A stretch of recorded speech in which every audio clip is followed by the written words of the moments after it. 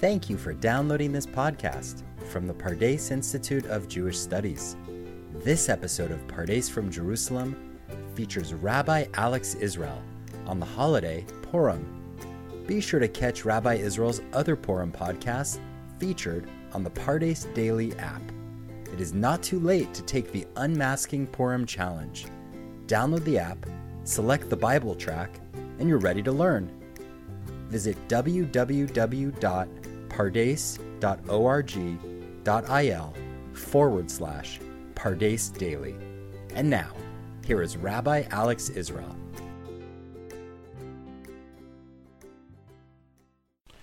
Shalom. Purim is on its way, the most happy, wild, party-like holiday of the entire Jewish calendar.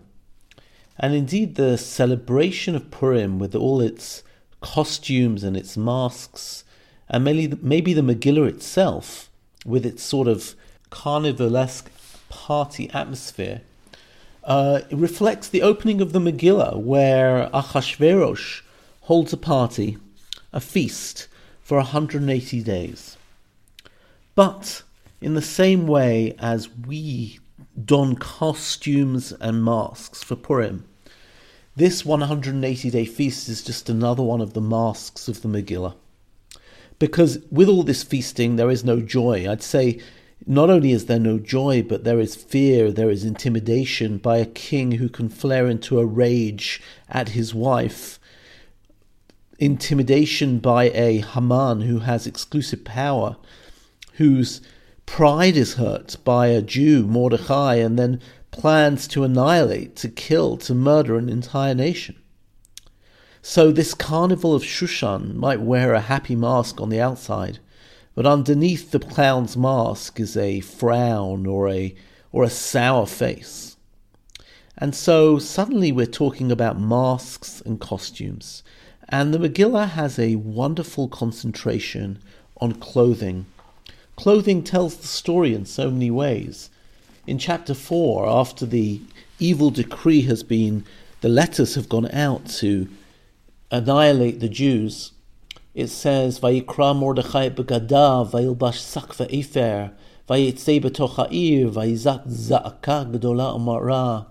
Mordechai tore his clothes, he wore sackcloth and ashes, and he went out into the city and cried a great cry.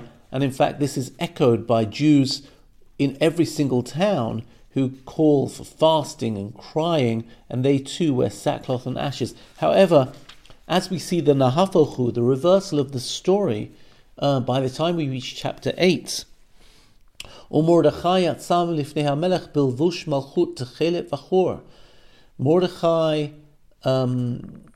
goes out from before the king with royal clothing, with tchelet, some sort of blue clothing, which is a sign of royalty. Va'teret zahav gdola, he's wearing a beautiful gold crown. V'tachrich butz va'argaman v'ha'ir shushan tzahala v'samicha, and the whole city is happy. And not only is the city happy, but it is reflected in all the Jews. La Yehudim hayta ora v'simcha v'sason vikar.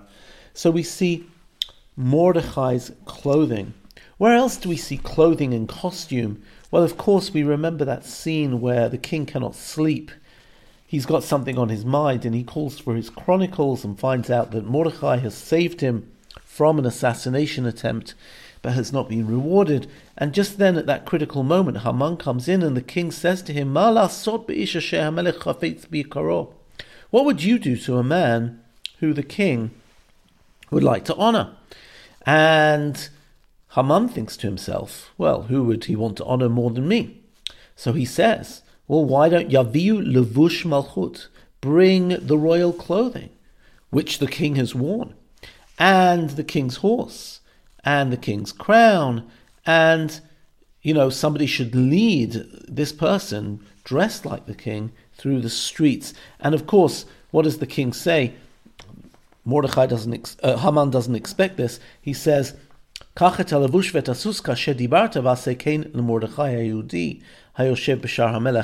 is what you should do with Mordechai. Mordechai now is paraded around wearing the king's clothes. And we all know that sometimes a mask or a costume can either hide your identity, but alternatively, it actually reflects our inner identity. You know, some people, when they dress up as something totally different from themselves. But many people dress up and it is a reflection of their inner selves.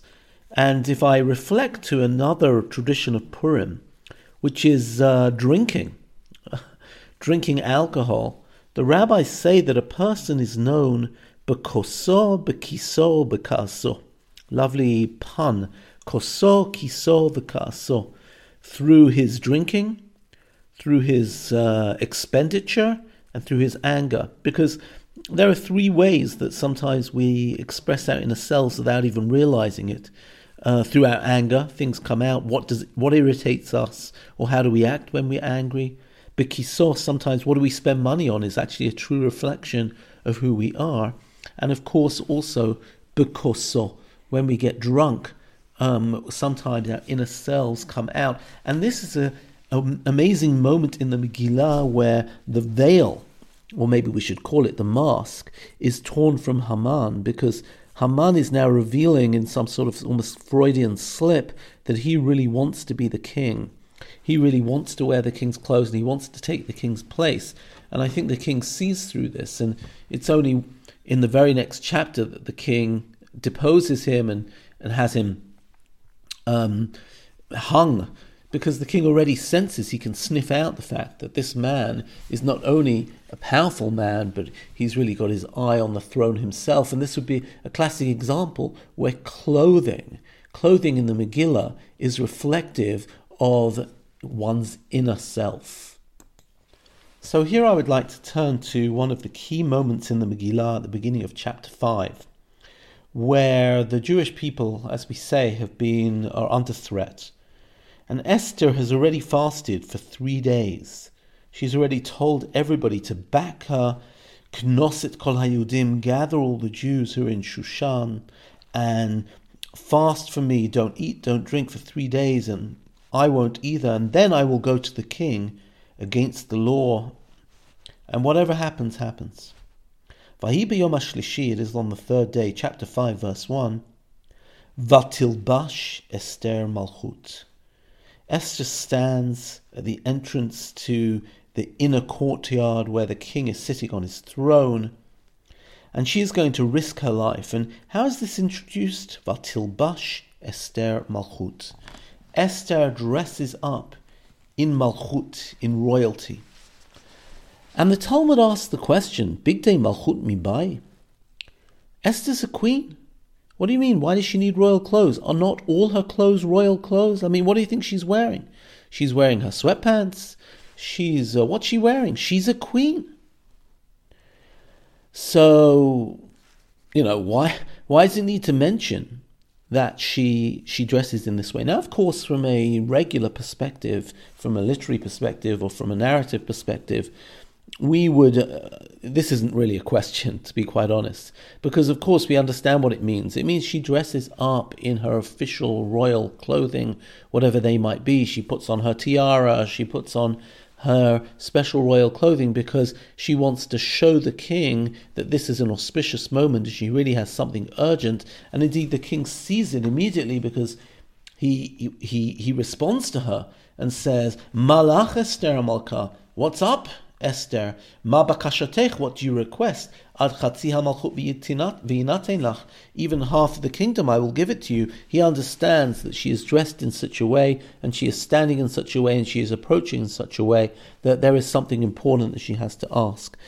But the Talmud doesn't look at it from this direction. It wants to bring out a drash or bring out another idea.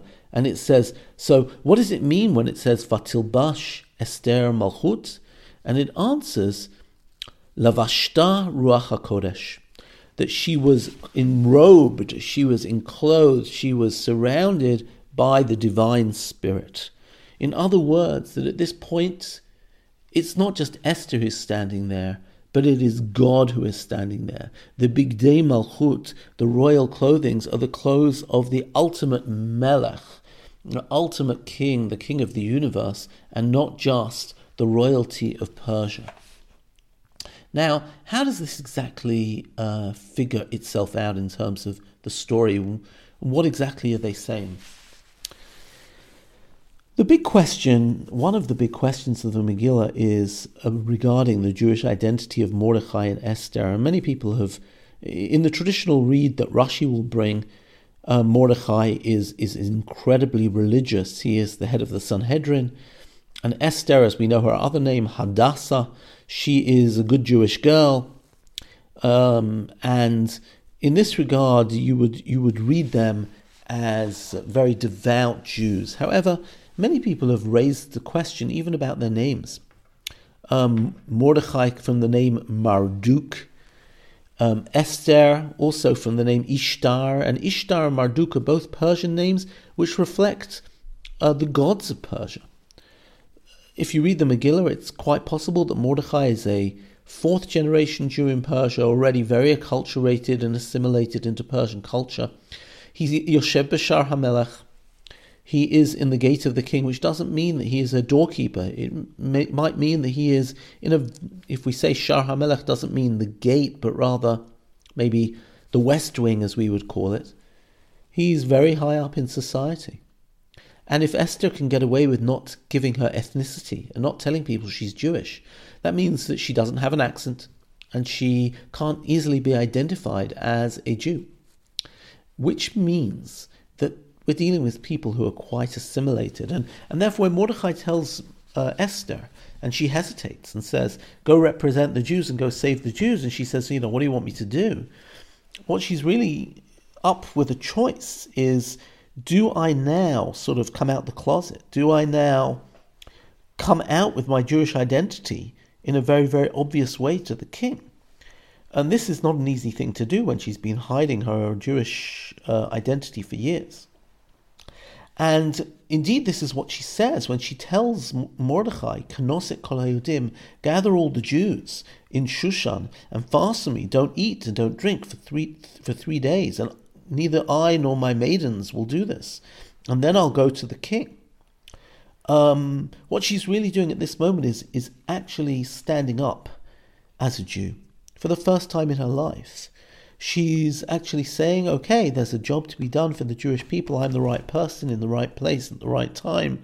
And I have to stand up and be counted as a Jew. In fact, this image of her standing in a state of fasting and going into the king's throne room to sort of ask for life instead of death has been seen by many as almost like a reflection of the image of the high priest entering into the inner sanctum of the temple, the Kodesh Kadashim, the Holy of Holies, on Yom Kippur, risking his life in order to turn death to life on Yom Kippur. She is, in this way, the image of the high priest, and she is wearing clothes. She is wearing her royal clothes. She is wearing her clothes of Judaism. This is the moment in which the Ruach HaKodesh, the spiritual side of her, is enrobing her, because she is at this moment for the first time living up to her Jewish identity.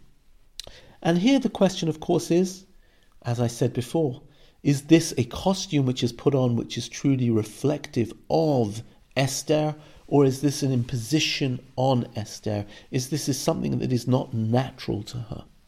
And here along come the Hasidic works, who say that indeed this is what every single person has to do. This is what we want to try and dig down to on Purim, is to ask ourselves those critical questions of identity. What exactly is our costume and what is our essence? Can we use Purim as a spiritual opportunity? And here I go to look in a wider lens at the entire Megillah, where of course the name of God is not mentioned in the Megillah. But through the cracks of the story, there are so many, so to speak, coincidences. There are so many moments in which history could have turned a different way, and it doesn't, that we read this as a religious document. We celebrate it as almost like an equivalent of Hallel, says the Talmud. We don't say Hallel on Purim, but instead of Hallel, we read the Megillah because we're so sure that God is guiding the hands of history.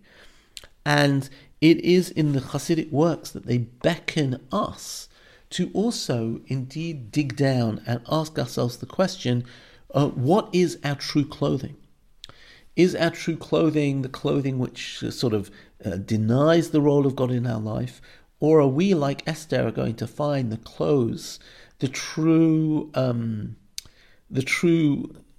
outside of our life, and turn our outside to match our inside? Are we going to be able to find the true essence of who we are, which is the godly essence, the Jewish essence? Are we going to find a way to live up this Purim to our Jewish identity? We've just been through a year where we're wearing masks. We're wearing masks in order to protect the people around us. And I think that many of us have found ourselves, I think more than any other time in our lives, in a very, very unpredictable situation, a very volatile situation where we almost cannot plan anything. And suddenly with coronavirus, with COVID, we've found ourselves in a situation where we are certainly not in control. And the question that maybe we can connect with this Purim is to ask ourselves, well, if we're not in control, where is God in all of this? And where will God speak to us, both in the events of the last year and in our Jewish identity? Today, in our Corona world, we aren't so connected to our shuls and communities. Maybe we are virtually, but we frequently can't attend them. And therefore, we have to dig down into our own selves and try and ask ourselves, how do we build that inner connection to our Judaism and that inner connection to God in our lives?